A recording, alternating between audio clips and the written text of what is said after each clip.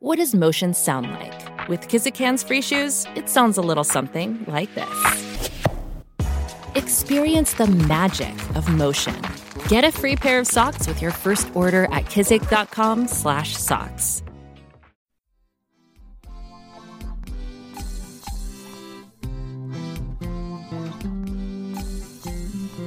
Welcome to Bald Head Bible Podcast, making the Bible come to life, featuring the exposit story preaching of Dr. John Katzian. Bald Head Bible Podcast is committed to keeping our show free to the public. However, as with everything, there are expenses involved, so if you would like to contribute, head on over to patreon.com. That's patreon.com/baldheadbible. And there you can become a supporting member for as low as $1 a month. While there, please check out some of the bonus material available only to our BHBP supporters. And some of that material includes Bible study guides to help you use the podcast to minister to your children, to minister in a Sunday school class, and to have some quality family devotions.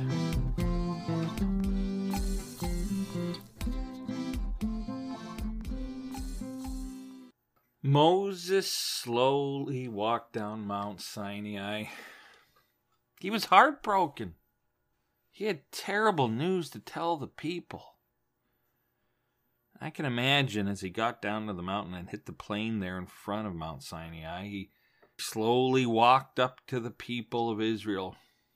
Probably their clan leaders, because remember, there's 2 million of them, and he probably talked to the leaders of the people who had gathered to hear the news Moses had. Now remember, they had just failed God miserably. I mean, they made a golden calf, and some worshipped it as Yahweh, and others worshipped some old Egyptian god. They broke the second commandment, and thus they violated the whole covenant they made between Israel and Yahweh. That was bad, but that wasn't the worst, right? They had just seen 3,000 of their men killed by the sons of Levi, led by Moses. And they then saw a plague rip through the camp and kill many of the rest of them. They saw thousands of people killed because of this sin that they had committed, and now Yahweh, who they had just broken the covenant with, their God Yahweh was angry with them. And Moses had gone up the mountain to intercede for them, to pray for the people to Yahweh, and now they wanted to know the news, what was going to happen. I can imagine Moses came up to the people, and the look on his face probably said it all. I think Moses told them that God had forgiven them, that their sins were atoned for through Moses' intercession, but Moses had to tell them the worst news of all. I can imagine he looks at him and he says, "Listen, Yahweh has said he's not coming with us into the promised land. He said he will send an angel before us to help drive out the people of the land, but because we are, as he says, a stiff-necked people, which you are, stubborn and sinful, he's not going to go with us into the land. In fact," I can imagine Moses goes on to say, "he wants us to remove all the jewelry we got from the Egyptians and not wear it anymore. I know many of us wear it as a reminder of where we were and what we came from and what God did for us, but now God wants us to remove all the jewelry that we had in Egypt." That is how angry he is with us. That is how angry he is with what has happened. Yahweh has told me his presence will no longer be with us. When the people heard this, they began to weep and cry, and the presence of Yahweh would no longer be with them? This can't be. Yahweh was their only guarantee of survival, and without God being there, in a pillar of cloud during the day and a pillar of fire at night, leading the way, well, the people knew they were in big trouble. What were they going to do? Was there anything they could do? They all looked at Moses, and Moses just shook his head and quietly walked away. But I think Moses walked away with hope. I think he still had hope that Yahweh would be with them, that Yahweh was not going to give up on them. He had hope because he knew the heart of God. See, this was a low moment for the people of Israel. I mean, they had just seen thousands of their people killed, and now they hear that Yahweh's presence will no longer be with them. It's right there in Exodus 33 and 34. What are they going to do? Here we have 2 million people who now no longer have the protection of Yahweh, who are about to go into a promised land, already occupied by people much stronger, much bigger than them, and many of them are giants, as we'll find out later. And now they have to go it alone? Now, God told the people he would provide an angel. But before he provided his angel, the angel of the Lord, right? Before God said he was going to send his angel before them. But now the Bible says God said he was just going to send an angel before them. That sounds pretty good, but his presence, it's no longer there. His presence would no longer be with the people. This was a terribly low moment for the people of Israel. This was a scary moment. What is going to happen? Well, all I can say is thank the Lord the people have Moses. The one smart man in the whole tribe is what it feels like, you know? Well, there's Joshua and Caleb. They're pretty good, but that's another story later on. But again, thank the Lord for Moses because, like I said, I think he knows the heart of Yahweh and he does not give up. But instead, Moses decides to go into Yahweh and once again plead for his people. In Exodus 33 verse 5, it says that God says at the end of telling Moses that he will no longer be with his people, he says, go back down, tell my presence will no longer be with them, but it ends this way, I will decide what to do with you. And maybe Moses thought, here's the word decide. I will decide what to, there's still a chance. I think Moses thought back earlier, I changed his mind about wiping them out and starting over with me. Maybe there's still a chance I can change his mind about not being with us anymore. And so I think Moses, probably exhausted from climbing up and down Mount Sinai, decides to pitch a tent. A tent just outside the camp where he's going to meet with the Lord. Or, more likely, Yahweh, seeing how exhausted Moses is from going up and down the mountain, tells Moses to pitch a tent outside the camp, and there God will meet with Moses. And so Moses does that. He erects a tent outside the camp, and there Moses would go to meet with God. Guess what it's called? The tent of meeting. So whenever Moses had a concern or something he had to talk with God about, he would go to this tent of meeting. He'd go there with his assistant Joshua, and Moses would then go inside the tent. Then Yahweh would come down in the pillar of cloud. That pillar would remain at the entrance to the tent. Now remember, the tabernacle has been built yet, so this tent of meeting was something special where Moses could meet with God. It was so important that when the people would hear that Moses was going to talk with God at the tent of meeting, the people would all come to their tent doors and wait for Moses to enter the tent of meeting. And then they would see the pillar of cloud descend and stay at the entrance to the tent.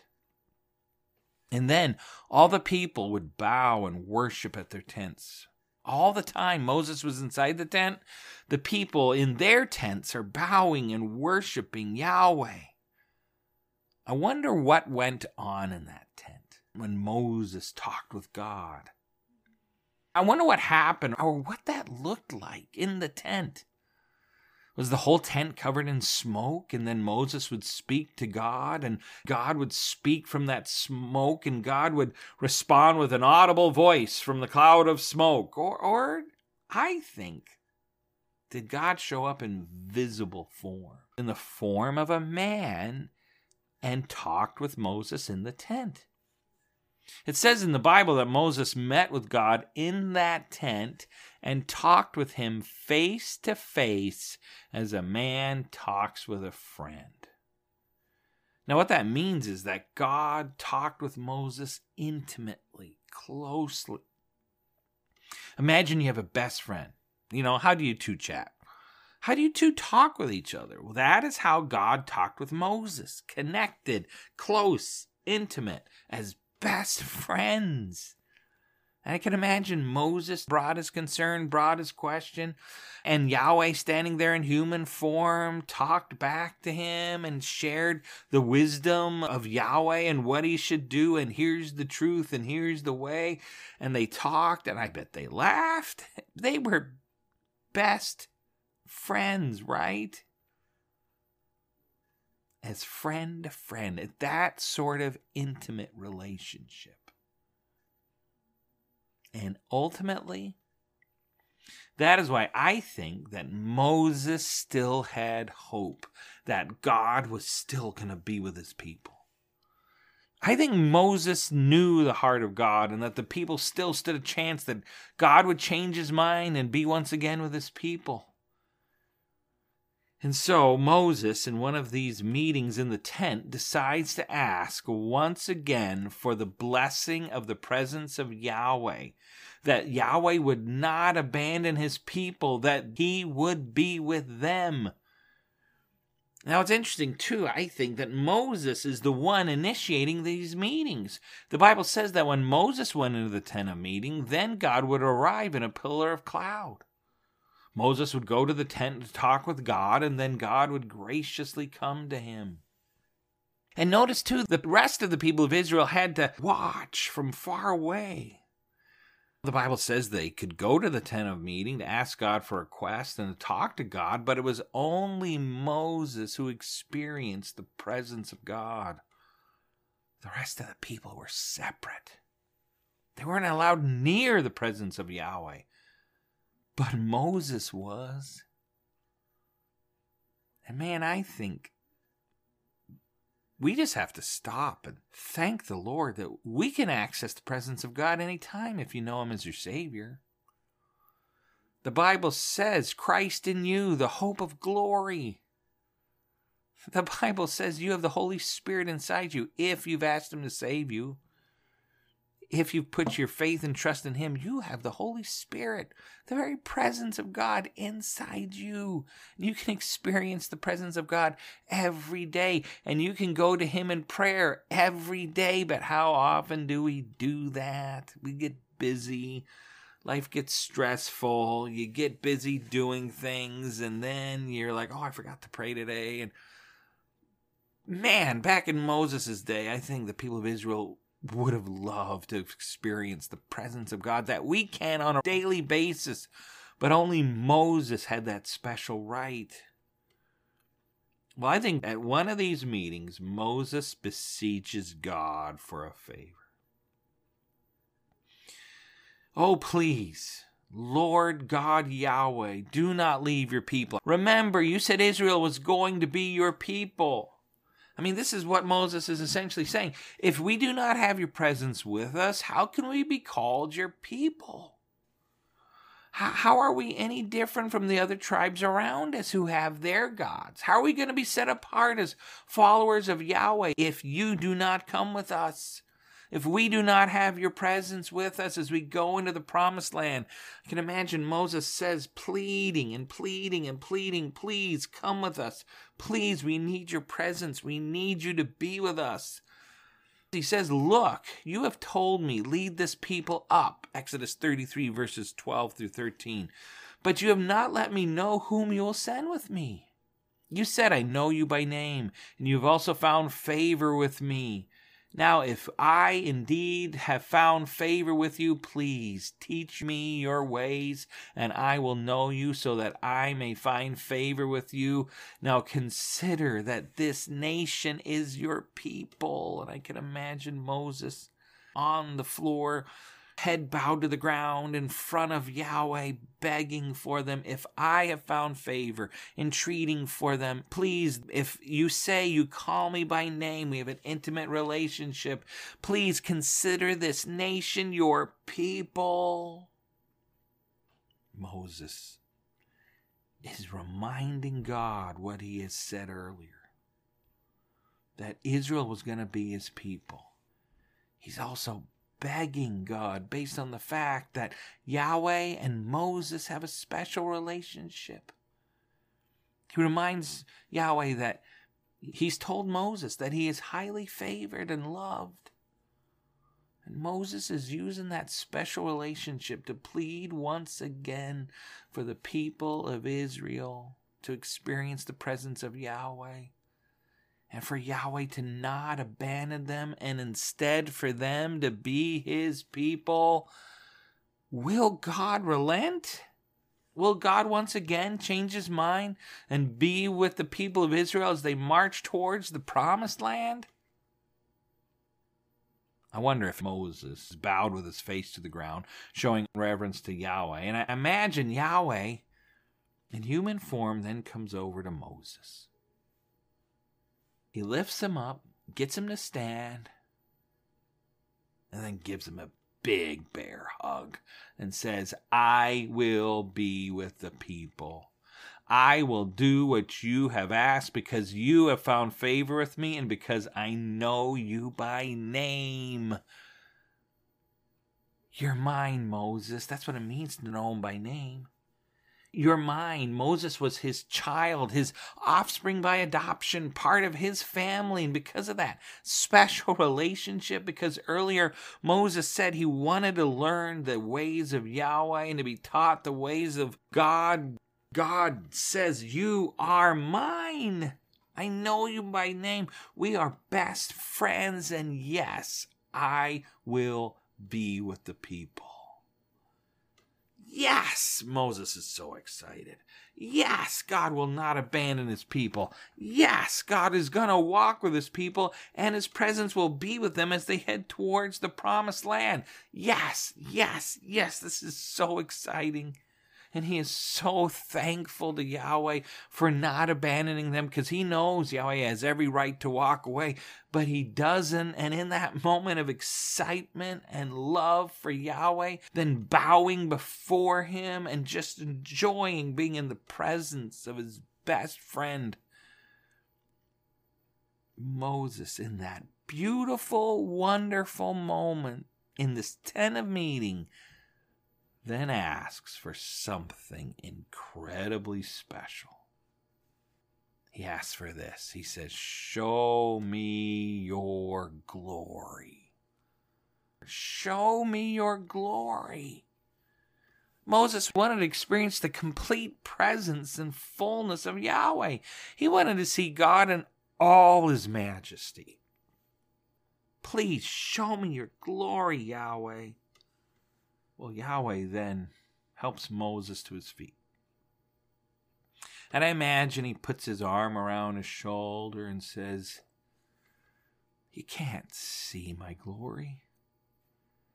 Because if you did, you would die. Yahweh then goes on to explain to Moses that no one can see the face of God and live. Now, if you've been following carefully, this is a little confusing, right? I mean, the Bible just said that Moses and God spoke face to face. So how can no one see the face of God and live? Well, what God is saying here is no one can experience the pure glory of God in its raw form because it will kill us. Instead, in the Bible, what you see is men and women experiencing God in a filtered form, in the form of a human or a voice or in a dream. Yahweh's essentially saying to Moses, Moses, you're too full of the sins of this human life to ever see. The Hebrew word there is kavod, and that is what God says Moses cannot experience because you will die. Instead, Yahweh goes on to say, I will let you experience my goodness. The goodness of God. It's still amazing. But it is his glory filtered so that we can experience just a glimpse of it.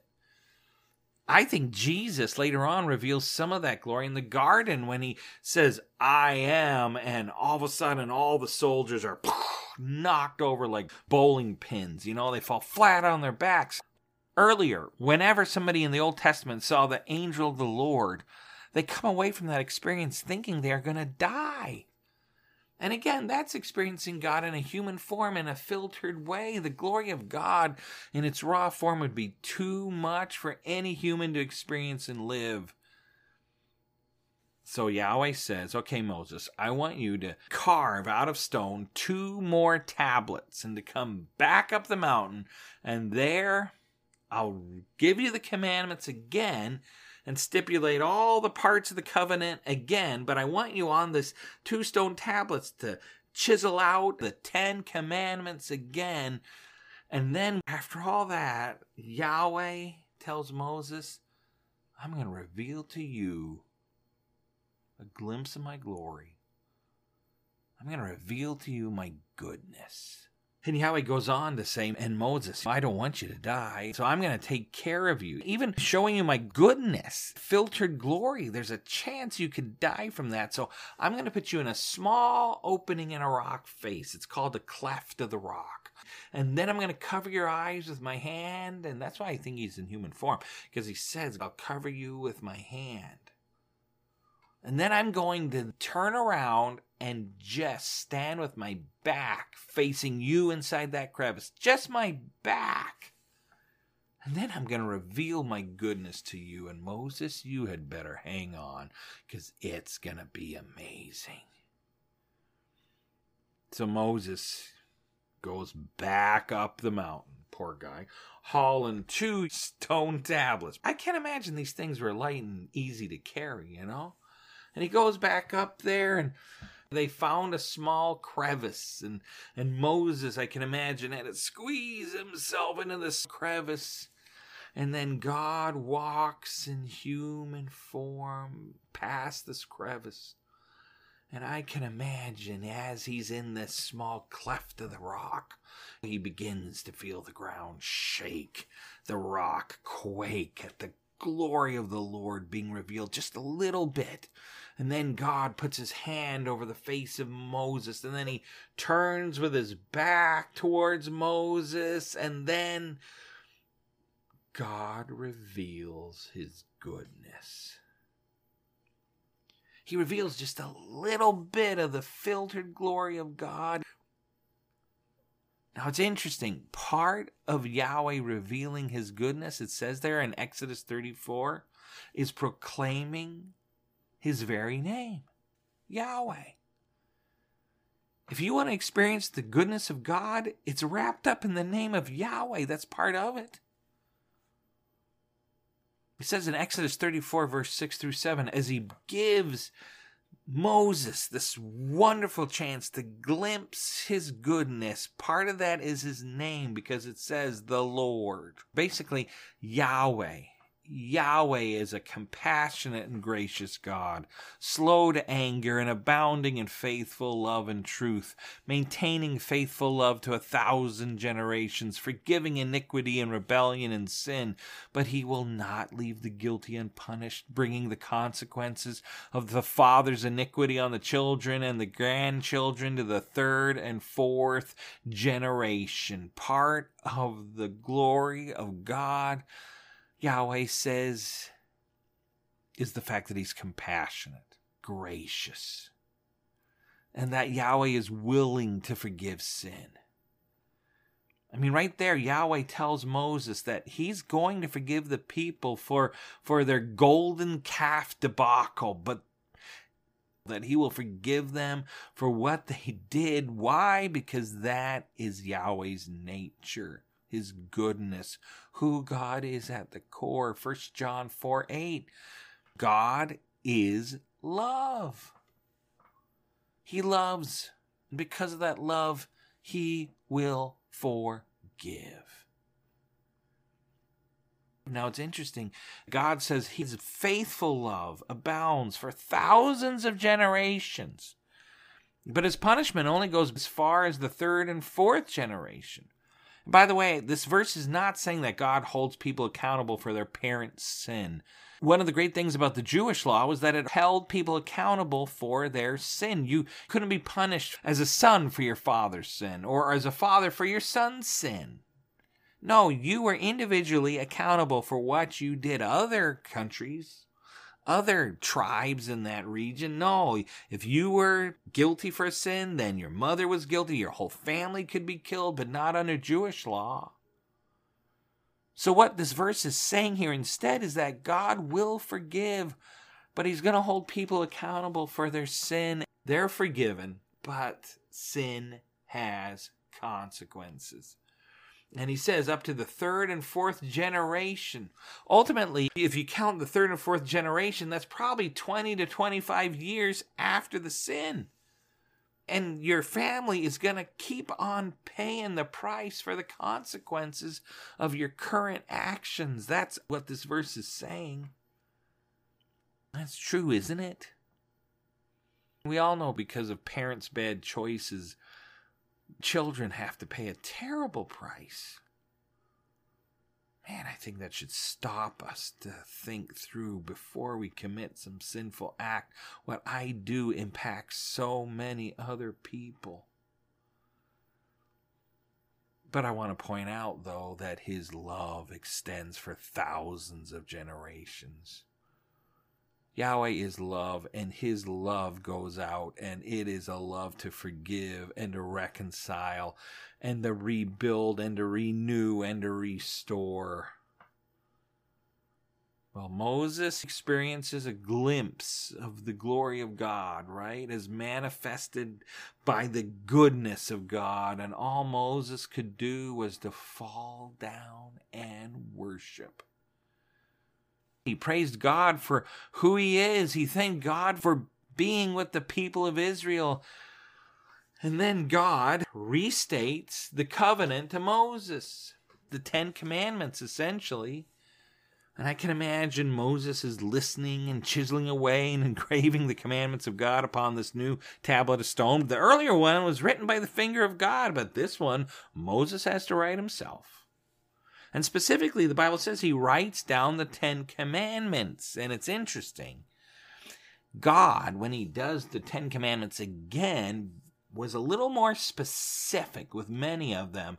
And in particular, he was very specific about the rules of what sort of image you could make. Because guess what? You couldn't make any image of God. That was commandment number 2, right? You shall have no graven images before me. Well, this time, God is even more specific about what type of image is not allowed. He says in verse 17, you must not, write this down, Moses, you must not make molten gods. You couldn't be more specific to the people of Israel. Do not cast gold into gods. It will be bad. Before I said no graven images, well, I'm going to be even more specific now, Israel. No more molten gods. Don't take that gold and heat it up and make it into gods. No molten gods. That's specifically what I mean. So Moses was up there with God for another 40 days and 40 nights. But this time the people didn't freak out. And this time the people of Israel just waited and trusted and waited. They're learning, right? Then after 40 days and 40 nights, Moses comes down the mountain. And he's carrying the 2 stone tablets. And I wonder if he walked down cautiously and he's listening. Is there any music? Is there any singing? As he comes down finally, and yes! There is no dancing. There is no debauchery. Yes, the people are learning. And as he begins to walk to the bottom of the mountain, maybe he starts to run a little because he wants to be with his people again. He wants to be with his brother Aaron, and he starts running towards them. And then the people see Moses, and they start running the opposite direction. A lot of them, their mouths are wide open and their jaws drop. And, again, I wonder if Aaron came up to give his brother a big hug. He hadn't seen him for 40 days and 40 nights. But when he saw him, he's like, ah, and he runs away screaming. What in the world did they see on Moses that was so frightening? Eventually, I think they came up to him, but they just stared at him. They probably stood back and they couldn't even really look at him. His face glowed. It shone brightly. After experiencing the goodness of God, it just shone so brightly. It didn't just shine like your face can shine if you put some makeup or some glitter on your face. No, it was bright. I mean, if you needed a flashlight, you could just borrow Moses' face and it would light the way for you. Or if you had Moses on the hood of your car, you wouldn't need headlights. People driving by would be like, hey, take it off the brights. Could you dim your lights a little? That's how bright it was. I think it was so bright the people found it hard to look at Moses. So Moses quickly found a cloth and he created a veil that would hang over his face. The Bible says that whenever Moses would go into the tent of meeting to talk to God, that Moses would remove the veil. But then whenever he came out and then would talk to the people, he would leave the veil open so the people could see his face and they could see the shining light. And he would tell them what God commanded them. And he wouldn't put it back until he had finished telling the people what God had told him in the tent of meeting, or in this case, on the top of the mountain. Then he would put the veil back over his face to cover that shining light. Now it's interesting. Moses' face shone like this the rest of his life. It never dimmed. It never faded. He had to wear a veil the rest of his days. I think it must have been irritating at times. I wonder for Moses to always wear a veil, but I also think, man, when you looked in the mirror, or as he began to see his reflection in the water, whatever he used to see himself, to see your face shining from experiencing the goodness of God, I think that would have been a wonderful reminder. To experience that the rest of your life, right? To look at your face and to see how brightly it shone because you had experienced just a glimpse of the glory of God by experiencing the goodness of God. I think that must have been a wonderful reminder to Moses of what Yahweh had said, right? That the Lord is compassionate, that the Lord is gracious, slow to anger, and abounding in faithful love and truth, maintaining faithful love to 1,000 generations, forgiving iniquity, rebellion, and sin. I think every time Moses looked at his shining face, he thought of those words. He thanked Yahweh for being a wonderful God and for Yahweh, this God, this loving, compassionate God, leading his people towards the promised land.